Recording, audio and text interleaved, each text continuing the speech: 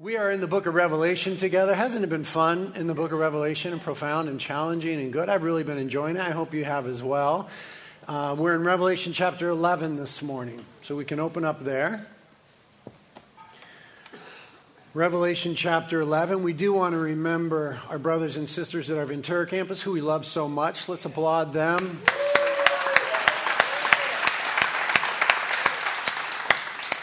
They're joining us for this sermon, and the title of this sermon is God's Purposes Prevail and His People Are Vindicated. Clearly some good news in this chapter today. God's purposes prevail and His people are vindicated. Revelation chapter 11, it has been our habit to read the whole chapter, but today we will not do so. We will complete the whole chapter, but for the first part of the sermon, we will just read the first 13 verses of Revelation chapter 11. So John is still in the midst of this vision that he's been receiving from God. And now we see this in verse 1, Revelation chapter 11.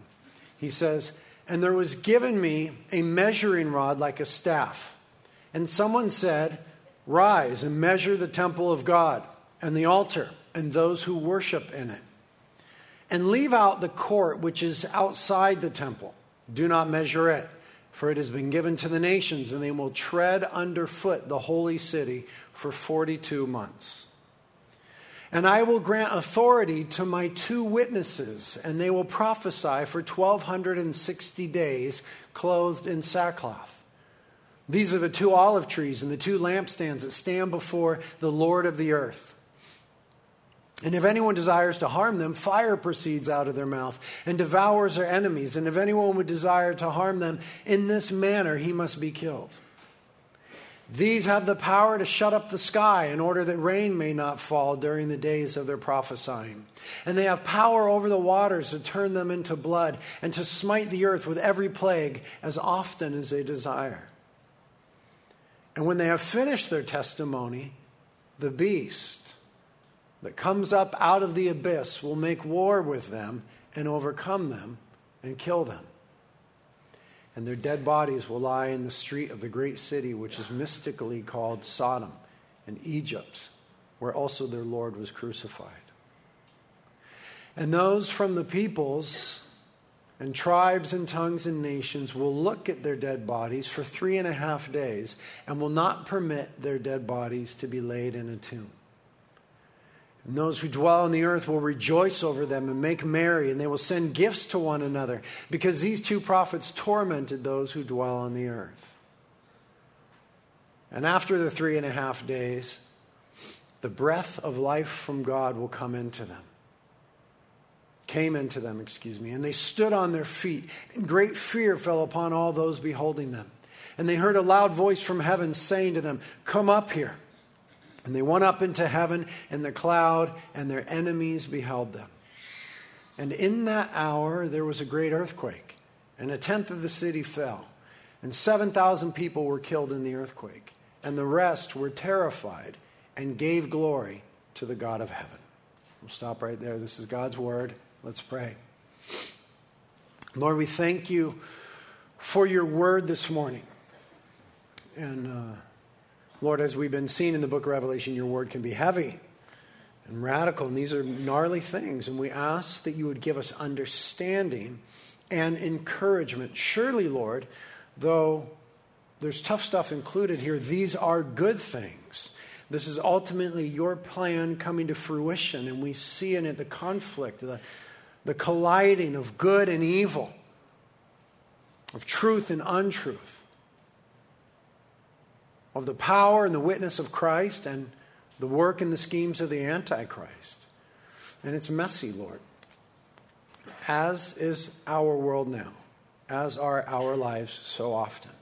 And so we pray that you would help us, with the help of the Holy Spirit, to connect our lives to this text, not only what it says about the future, but what it says about right now, and the way that we live and ought to live, and the hope that we have in Christ, who was, who is, and who is to come. So please, Lord, give us ears to hear. Tune us in. Wake us up where we need to be awake. Tune us in to your wonderful word. And please help me. Please anoint me.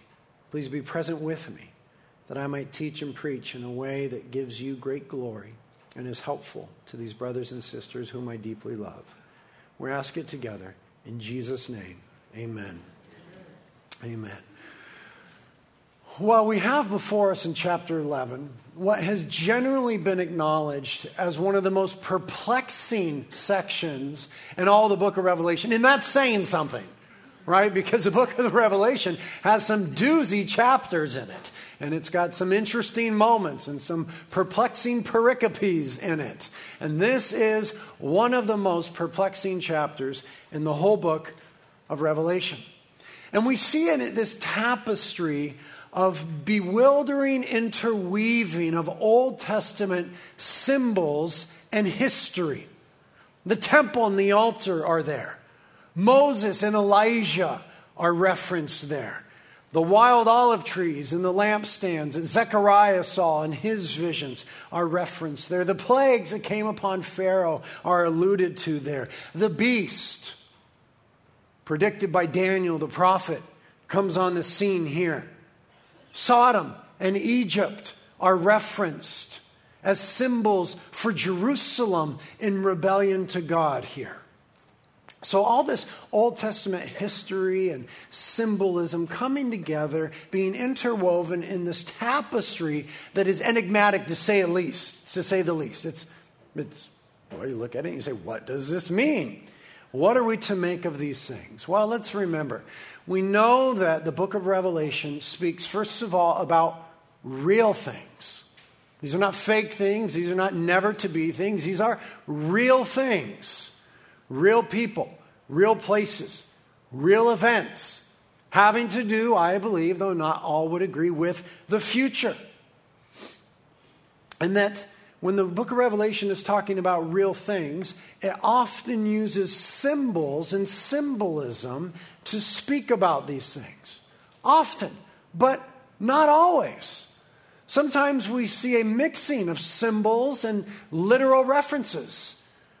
Right? In Revelation chapter 5, we see Jesus there in heaven, and it's literal, it's Jesus. But symbols are employed to speak about him, his work and his ministry and his person. He's called the Lion of the tribe of Judah. He's also called the Lamb that was slain from before the foundations of the world. So we have this intermixing of symbols and literalism, and it's not make-believe things. Jesus is really there in heaven in Revelation chapter 5. But there's some symbols used to speak of him. We see this also in the scroll. Remember, the Father is holding the scroll in his hand, and Jesus takes the scroll and he breaks the seals. The scroll is this symbolic thing, but real stuff comes from it. Right? Judgments come, and God's wrath and God's justice in the world. And so, but the book of Revelation uses this sort of methodology to speak about real things, real places, real people, real events, truly having to do with the future, at least part of it. What can be difficult as we endeavor to interpret the book is what is symbolism and what is literal.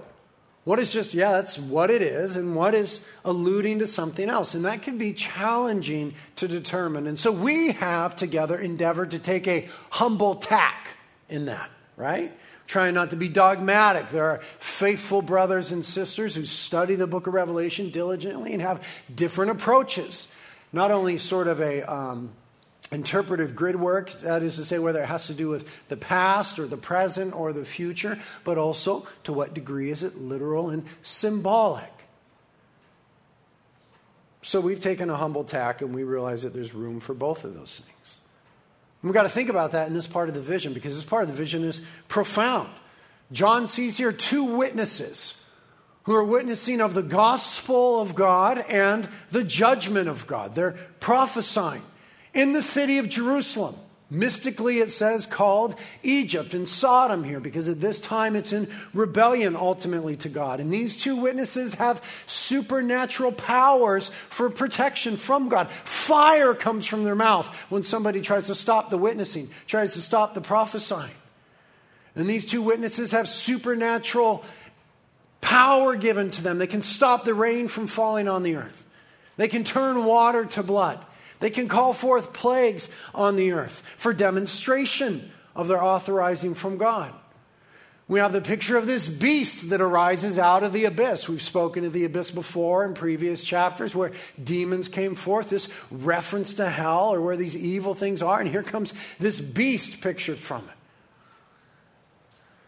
And we see that the world rejoices when the beast makes war with the witnesses and overcomes them and slays them. And they lay in the street for 3.5 days. And the world watches and sees their bodies, and it refused to bury them, which in ancient cultures was the ultimate form of degradation and of shame.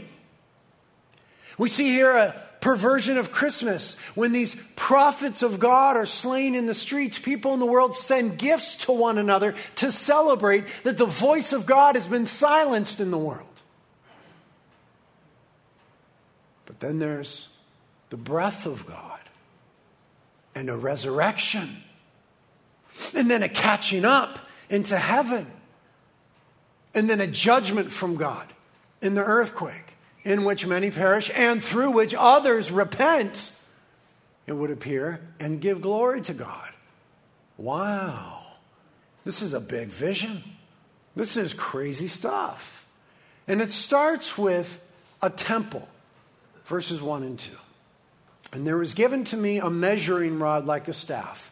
And someone said, rise and measure the temple of God and the altar and those who worship in it.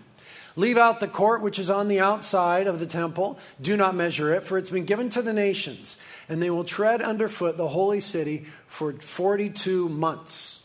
42 months. Later on, its references 1,260 days. That's 3.5 years. You remember that we sometimes think of the tribulation period as being a 7-year period. We get that from the book of Daniel. We get that from here in Revelation and elsewhere. 7-year period. So it would appear that possibly this is in the middle of that 7-year period, because half of 7 years is 3.5 years. 1,260 days. You smart mathematicians, some of you are saying, wait a minute. 365 times 3.5, that's not 1,260. You must remember that a biblical year, a prophetic year, a year used in the Bible to speak of prophecies is only 360 days. 1,260 days. So we find ourselves somewhere in the middle of this period and a demarcation made of that here. And this temple comes into picture. And John is told to measure it. And we see throughout Scripture that when God is asking his people to measure something, it means that he's putting his eye upon it. He's putting his attention upon it. We have in the book of Zechariah, where God is prophesying about the restoration of Israel and the restoration of Jerusalem. God says, go and measure Jerusalem. Right? When you're thinking about doing a rebuilding project, you start by measuring and seeing what you have. When you're thinking about restoring something, you take measurements. When God is putting his attention on something, there's a measuring of it. There's a taking of stock. There's a drawing of attention to it. So the question is, what is this temple? Well, it can't be the temple that stood in Jerusalem during the time of Jesus. For John is receiving this vision toward the end of the first century, and that temple was destroyed by the Roman Emperor Titus Vespasian and his forces in 70 AD. So that temple has already been destroyed. It's no longer standing when John is receiving these visions. So it's not that temple from the first century where Jesus ministered, so on and so forth. It is perhaps a new temple in Jerusalem that is standing in the last days, particularly during the tribulation period. That might be what John is seeing here. Another temple, a tribulation temple, constructed during this time. Now, there very well may be a temple in Jerusalem before the return of the Lord.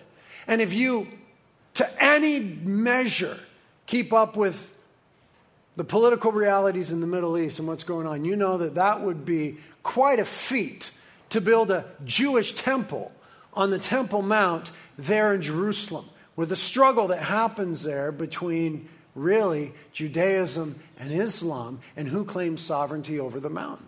Very well may be, with all the intrigue that's implied there, that there is a temple standing in Jerusalem during the tribulation period. There are several reasons to believe this. First of all, Daniel, in speaking about these times, says that the Antichrist, when he comes on the scene, will put an end to the religious activity happening in the temple. We know that the Antichrist is a future figure. He's going to come and put a stop to the religious activity happening in the Jewish temple. So there should be a temple standing during that time. Jesus seems to corroborate this in Matthew 24. He warns that when the Antichrist comes, he will stand in the holy place, the Kodesh Adashim in Hebrew, the holy place, the inner portion of the temple, right, where historically in the first and second temple, God's presence was. And that there will be great tribulation, and much of it will have to do with that temple before Christ returns. And then we see this from the writings of Paul in 2 Thessalonians. Now, dear brothers and sisters, let us clarify some things about the coming of our Lord Jesus Christ, right? The end. Things that we're going to get to in the book of Revelation. And how we, his people, will be gathered to meet him. Don't be so easily shaken or alarmed by those who say that the day of the Lord has already begun. The day of the Lord is Bible way of talking about these end time events where God's justice and judgment comes and it's culminated in Christ's return to earth. Okay? The day of the Lord. There were some apparently in the church of Thessalonica that were saying, hey, it already happened. We're already in the tribulation period. The day of the Lord is upon us. Paul says, no, don't get tripped out by that. Don't believe them. Even if they claim to have a spiritual vision of Revelation or a letter supposedly from us. There were some forgeries in the first century. Don't be fooled by what they say. Here's some clarity. For that day will not come until there's a great rebellion against God, right? The world will move increasingly away from the worship of God in Christ. And the man of lawlessness, a reference to the Antichrist, is revealed. Okay, so the day of the Lord, the tribulation, doesn't really happen until this Antichrist is revealed. The Lord Jesus Christ will not return until Antichrist is dealt with. The man of lawlessness, the one who brings destruction. And here's the part about the temple. He will exalt himself and defy everything that people call God and every object of worship. Right? We speculate from that he may be a humanist, right? And he comes against forms of religion. He's a secularist. But then there's this turn. He will even sit in the temple of God, claiming himself to be God. So he comes against all forms of worship and religion and all these displays. And then all of a sudden he comes in the temple of God, into the holy place, Jesus said in Matthew 24:15, and says, well, actually, I am God. So for him to do that, in the day of the Lord, the end, there must be a temple standing in Jerusalem. So John's looking at this temple and he's measuring it because God is putting his attention on it. It can't be the temple from the time of Jesus that was destroyed in 70 AD. It very well may be a temple that is constructed around or during the tribulation period, that which the Antichrist will try to claim as his own. That is a possible interpretation. But perhaps this is symbolic language that pictures the temple not as a building, but as God's people, namely the church. And this is a normal New Testament way of using the idea of temple. So that's not too difficult to think about. Paul said in Corinthians, do you not know that you are God's temple? Speaking to the church, right? Because God is with us. And the whole point of the temple is that God can be with his people. The whole point of salvation is that we could be with God. Christ in us in Christ, now and ultimately. Do you not know that you are the temple of God? Speaking to God's people, the church. He says explicitly, we are the temple of the living God.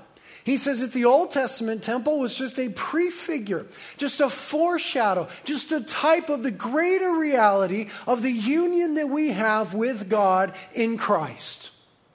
He says again, in 1 Peter, believers are living stones being built up as a spiritual house. Reference to the temple there. And then again, Paul in Ephesians, the whole church is growing into a holy temple in the Lord. So it may be that there's a temple standing during the tribulation period, and that's what's in view here. It may be that this is symbolic language to say what is in view here is God's people. Measurements are happening. God is turning his attention to whichever one it is, God's people or this actual temple. You say, well, which one is it, Bridget? Spare us the suspense. Just tell us. I don't know. But these two options kind of represent two ways that we might view the whole content of this chapter. There are other ways, but we will conveniently ignore them. Two ways to view the content in this chapter. Number one, a more literal perspective of the future events during the tribulation period. And number two, a more symbolic perspective of the future events during the tribulation period. And both of them have merit as we look at all of the elements of this chapter. For example, if we're to take a more literal perspective, as I said, there's an actual new temple standing in Jerusalem then. And then those who are inside, who are being measured, right, who are worshiping, are representatives of Israel. Measure them. God is once again turning his attention to Israel. We surely get that from the Old Testament, that God is not done with Israel.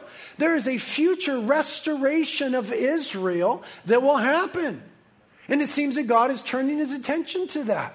These are not Israelites who have met Christ yet.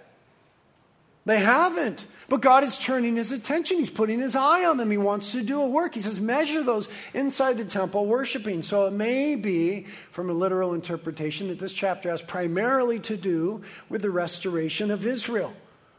Those outside the temple, who John was told not to measure, represent nations that have gathered themselves against Jerusalem. That's not hard to imagine. We've seen that throughout history. We see that currently. If you know anything about current politics, we will see more of that in the future, undoubtedly, if you study the scriptures at all. And that there'll be this specific period of 3.5 years, 42 months, 1,260 days, where the nations will rage against Jerusalem for various reasons. And then, in a more literal perspective, during the tribulation period, there arises two witnesses. Real witnesses, real humans prophesying and testifying. And they are directing their message primarily to unrepentant Israel. This part of the chapter, in a literal perspective, have to do with unrepentant Israel. We see God's heart for this in Zechariah. Look at these passages from Zechariah. Therefore, thus says the Lord, I will return to Jerusalem with compassion. My house will be built in it, declares the Lord of hosts, and a measuring line will be stretched over Jerusalem. Again proclaim, saying, thus says the Lord of hosts, my cities will again overflow with prosperity, and the Lord will again comfort Zion, and again choose Jerusalem. Sing for joy and be glad, O daughter of Zion, for behold, I am coming, and I will dwell in your midst, declares the Lord. Many nations will join themselves to the Lord in that day, and will become my people. See that? Others grafted in. Then I will dwell in your midst, and you will know that the Lord of hosts has sent me to you. The Lord will possess Judah as his portion in the Holy Land, and will again choose Jerusalem. Now that prophecy was originally given to Israel concerning the restoration of the captives from Babylon. But it's ultimately fulfilled in the day of the Lord, when the Lord returns. What we see in Bible prophecy often, especially in the Old Testament, but we see it in the book of Revelation too, is something called telescoping. Telescoping. If you were to look through a telescope at two mountain peaks that were far away, and they're straight out from you, when you look at them through the telescope, they look near to one another. They're sort of flattened, they're sort of collapsed. It looks like, oh, those mountains are next to each other. But if you were to move in more closely, you'd see that there's actually quite a distance between them. We see the Bible do that with Bible prophecy, telescoping. We see in one sentence prophecies given about Jesus concerning his first coming and his second coming. And it's only as we've gotten closer and we look back on hindsight as his second coming that we can say, oh, there's a great distance between the two. And this also happens with the restoration of Israel. There was a restoration after the Babylonian captivity. There will be an ultimate one when Jesus Christ returns. That's what Zechariah is talking about. That is perhaps what is being engaged here in chapter 11. So we have these two witnesses sent by God to witness of the gospel and the coming justice of God to unrepentant Israel, that they might return and be saved through Jesus the Messiah. Remember in Romans chapter 11, verse 23, it said, and thus all Israel will be saved.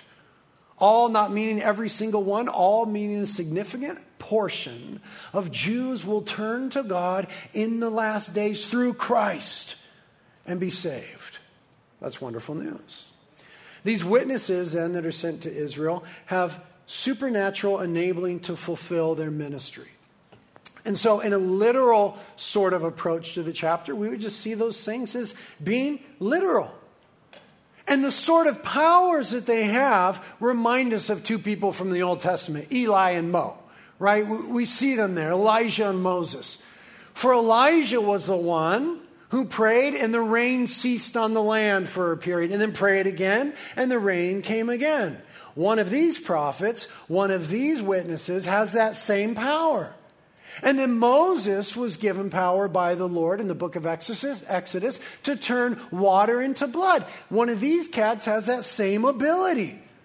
So maybe it's Eli and Mo. I don't know. Maybe it's just two witnesses that come in the spirit of Elijah and Moses, as John the Baptist was said by Jesus to come in the spirit of Elijah the prophet. Either way, there's two real witnesses in a literal interpretation. And they have real supernatural enabling. And they need it because there's real dangerous opposition. And God is real serious about getting his message of Jesus Christ to Israel and the nations. So then we would see in verse 7 that the Antichrist comes on the scene and kills them. We're not going to go too in depth into the Antichrist this morning. We'll get much more into him in chapter 13 and elsewhere. We've talked a bit. I've got some messages online posted for you all about the Antichrist. But here we see him arising from the abyss. A literal interpretation would say he's a real man. He's a real political world leader in the last days, but he's clearly empowered by Satan.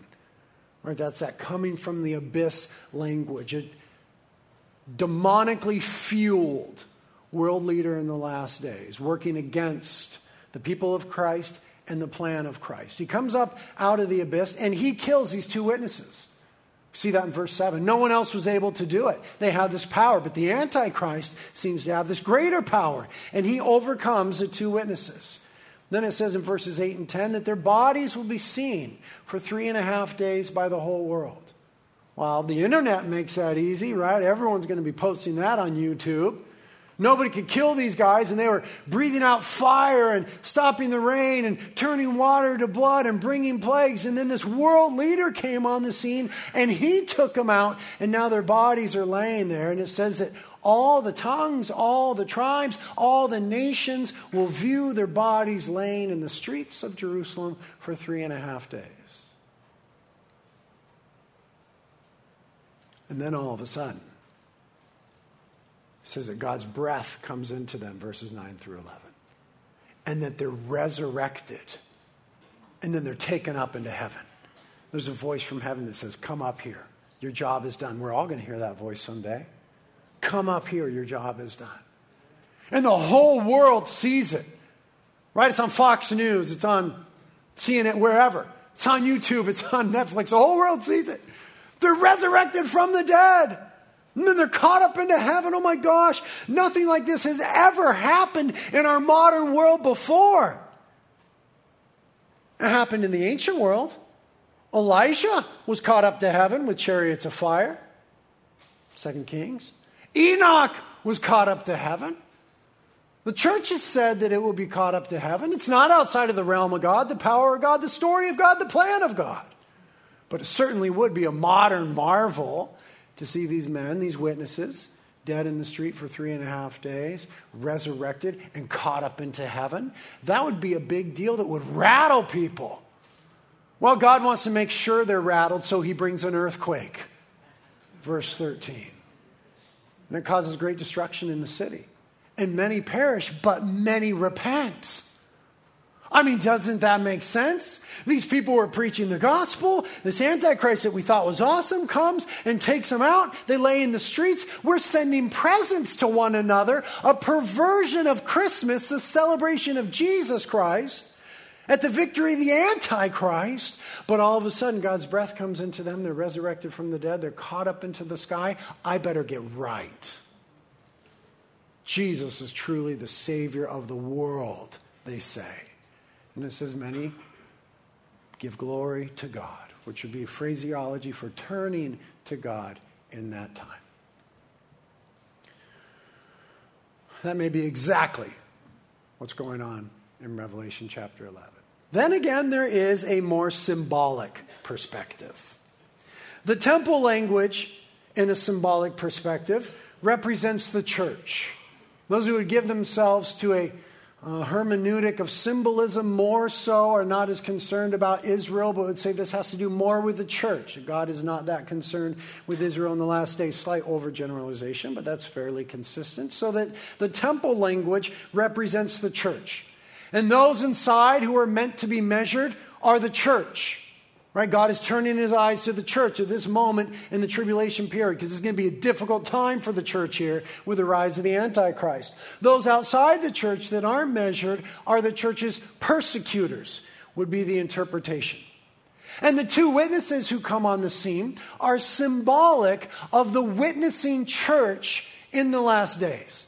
That's okay. That makes sense. They are symbolic of the witnessing church in the last days. Certainly, the church that chooses to remain faithful in the last days is going to be a powerful witness. Because we'll see later on in just 2 chapters that you either deny Christ and take the mark of the beast, or we will take your head from your body. So anybody at this time who's endeavoring to overcome, to stay faithful to Jesus Christ, will be quite a profound witness. Represented by 2 witnesses, why not? Jesus sent his disciples out 2 by 2. In Luke chapter 10. That's plausible and that's possible. They're represented by the olive trees and the lampstands, it says in verse 4. This is an allusion to a vision that Zechariah had in chapter 4 of Zechariah during the restoration of Israel, where Zerubbabel, the prince, and Joshua, the priest, were being used by God to bring about this restoration, this revival, this calling to repentance, this proclamation of God's word. And isn't it true that the church has both a priestly and a princely function? Are we not called a royal priesthood in 1 Peter chapter 2, verse 5? The church is the royal priesthood. We represent the King Messiah, Jesus Christ, and we're to proclaim the truth of him to the world, represented in this chapter by the olive and the lampstands, Zerubbabel and Joshua from Zechariah, the prince and the priest, the church, the royal priesthood, calling the world to repentance. No problem with that. It's there in the book of Zechariah in chapter 6, verse 4, that we have this famous phrase, not by might, nor by power, but by my Spirit, says the Lord. The restoration of Israel, any real work of restoring, renewing, reviving the church has always got to be God's work. We're not going to achieve God's purposes through our own power or our might, but by the Spirit of God. And that would segue us into the verses 5 and 6. These miracles mentioned here in connection with the witnessing church. They're representative of God's protection on her. They may not be literal, they might be figurative. In some way, God is protecting his church against the forces coming against her to quiet her voice. And the authoritative power of God in her, that's not unusual, right? We know that the apostles had authorizing power to perform great miracles from God as they took the gospel into the world.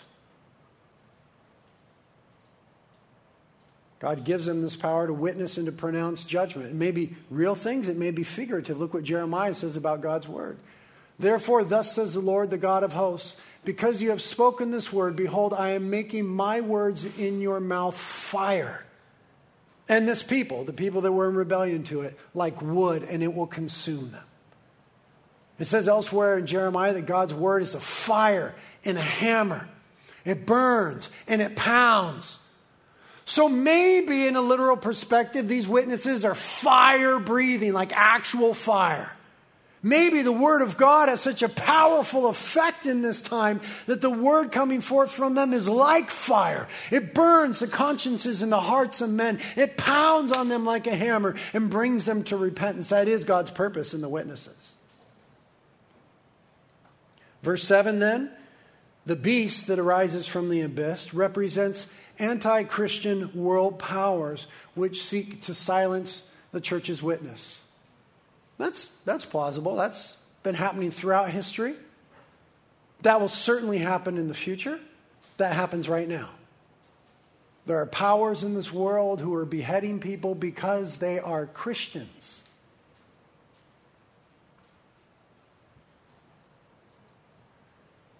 And what we see in verses 8 and 10, when these two witnesses representing the witnessing church are slain, is the apparent eradication of the church at this moment.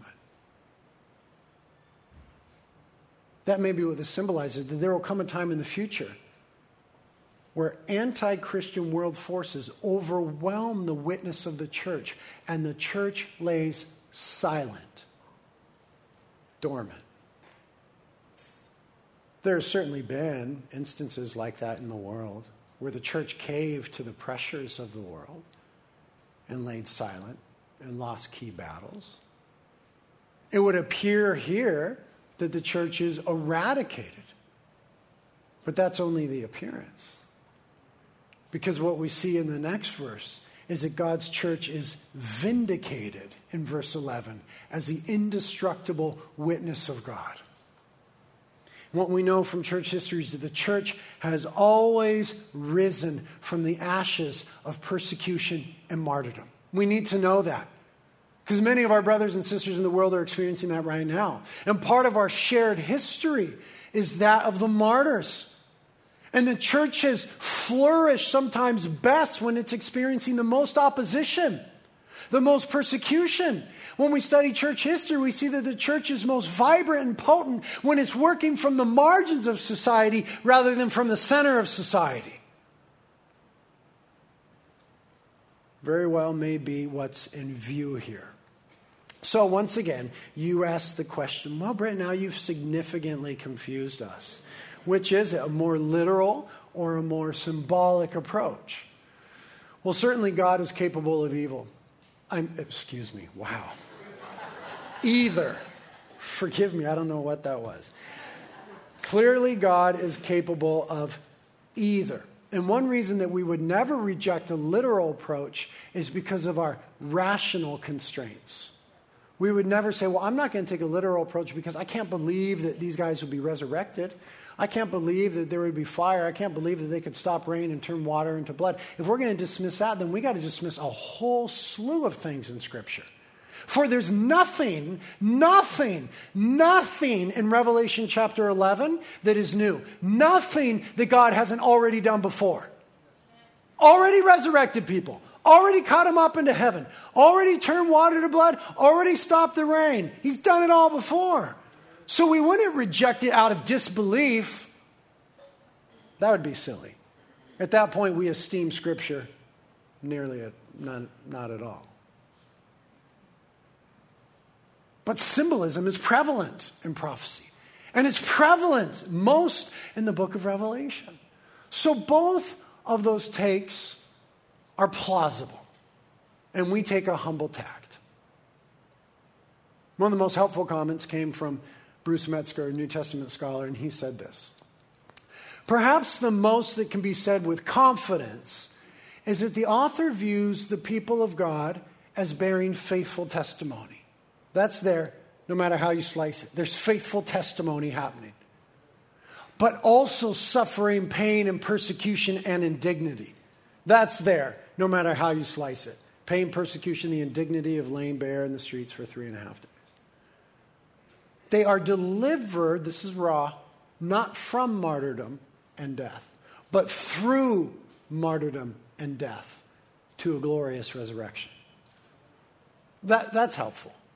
Those truths are there in that chapter, no matter how we interpret it. And those are hard truths. Those truths speak to our lives today. Listen to me. Bible prophecy was never given by God. Leave that up there, please, Diane. Thank you. Was never given by God so that we can just ooh and ah and oogle about the possibilities of the future. It is given by God to form our moral and ethical approach to life today as Christians, as people of God. So that if we see that in the future, God's purpose is that he has witnesses and a witnessing church, then we must ask ourselves, are we a witnessing church? We can't just say, oh, someday there'll be 2 witnesses. We'll leave it to Mo and Eli. We can't just say that maybe at this point in history or in the future, the church will be a witnessing church. We must ask, are you a witnessing people? It's the weight of the text upon us. We also see here in part of our story that in that there's suffering and pain and persecution. Jesus didn't lie to us. He said, if you want to follow me, you're going to have to deny yourself and pick up your cross. In this world, you will have trouble. They hated me, Jesus said, they're going to hate you as well.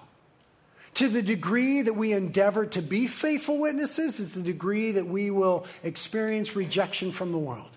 If we just fit into the form, if we just conform to the world and let it squeeze us into its mold, then there's nothing about us for them to reject. If we want to look like Jesus and be witnesses for Jesus, then we will find ourselves in conflict with the world. See, this chapter is not so far away. And we may discover the hard truth that in those times, God does not deliver us from martyrdom, but rather through martyrdom. And we will discover the glorious truth that even the places that seem like greatest loss and the worst death are resurrection. In Jesus Christ, death never has the final word. Christ is risen. We will be risen with him. So no matter who and what we interpret these witnesses and the connected details to be, 3 overarching truths are clear. Number 1, God is once again in this chapter, through another means, he's done it lots of ways in the book of Revelation, endeavoring to call to repentance sinful people that he loves and wants to forgive rather than judge. That too ought to form us. God is doing everything he can to reach sinful people whom he loves, that they might be forgiven rather than judged. So should we not also do everything we can to reach sinful people whom God loves, that they might be forgiven rather than judged? We might even climb Mount Kilimanjaro for such a thing. Number 2, though evil appears to triumph, it does not. You know, for 3.5 days, it looks like evil won. That's how the disciples must have felt after Christ was crucified and laid in a grave. Those were a dark 3 days. And there are some dark, dark times in life where it feels like we have lost. Evil has won. But that's not the case. God's purposes prevail, and his people are vindicated. When it seemed darkest, God breathed. There was a resurrection. And they were taken up into glory, into God's presence. We need to know in the dark 3 days of our lives, in the places that feel like ultimate loss, in the places where it's so hard to make sense and it seems that we've been overwhelmed by evil and the effects of evil, that God's purposes prevail and his people are vindicated. That is the truth of the book of Revelation. Let me just say it plainly. In the end, Jesus wins. And in your lives, Jesus wins. Cancer doesn't have the last word.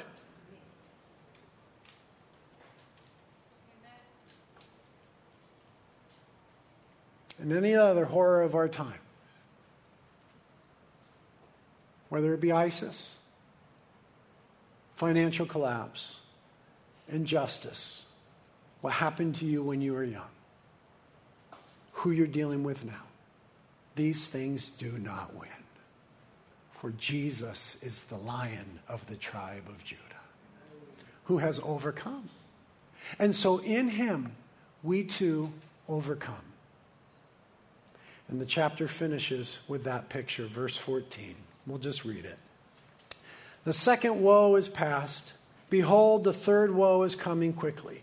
And the seventh angel sounded, and there arose loud voices in heaven, saying, the kingdom of this world has become the kingdom of our Lord and of his Christ, and he will reign forever and ever. And the 24 elders that represent who? The church, who sit on their thrones, which represents what? They've overcome by their faith in Christ. Before God, in his presence, fall on their faces and worship God, saying, we give thanks, O Lord our God, the Almighty, who was, and because thou hast taken thy great power and has begun to reign. And the nations were enraged. There's all sorts of opposition. But thy wrath came. And the time came for the dead to be judged. There will be justice. And the time to give the reward to thy bondservants. There will be reward and vindication. And the prophets and the saints, and to those who fear thy name, the small and the great. And to destroy those who destroy the earth. That's not environmentalism. It's talking about those who reap, who sow the effects of wickedness in the world. Verse 19, and the temple of God, which is in heaven, was opened. And the ark of his covenant appeared in his temple. And there were flashes of lightning and sounds and peals of thunder and an earthquake and a great hailstorm.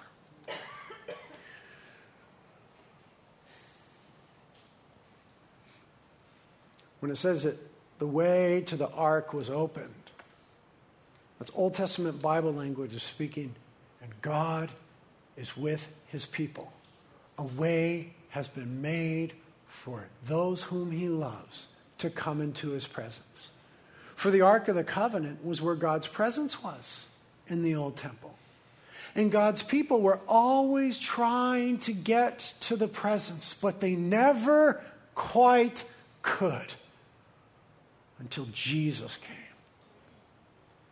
And when his flesh was torn on the cross, the veil was torn in the temple in two, symbolizing that the way to God had been made open through the sacrifice of Jesus Christ, so that there was no longer separation between a sinful people and a holy God, for we have been forgiven through the work of Jesus Christ on the cross. And so it ends not with the earthquake, not with great loss, not even with the resurrection. It ends with God's presence and our invitation into it. That will be the ultimate.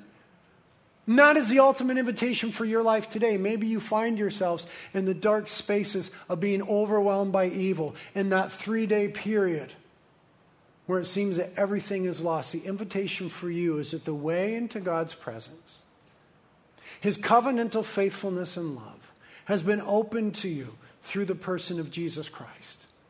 Let us therefore enter boldly unto the throne of grace, that we may receive help in the time of need, it says in Hebrews chapter 4. If your life is dark, things seem overwhelming, you've been invited into the presence, into communion with him. And the right posture there is given to us by the 24 elders. Once again, as is always the case in the book of Revelation, they are on their faces. That's the church. We have a great Savior, the King Jesus Christ.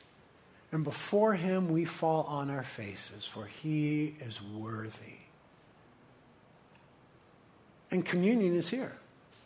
The way has been opened through his body broken and his blood spilt for us. So today we'll take communion together. You come forward. Maybe you want to come and get on your face like the 24 elders.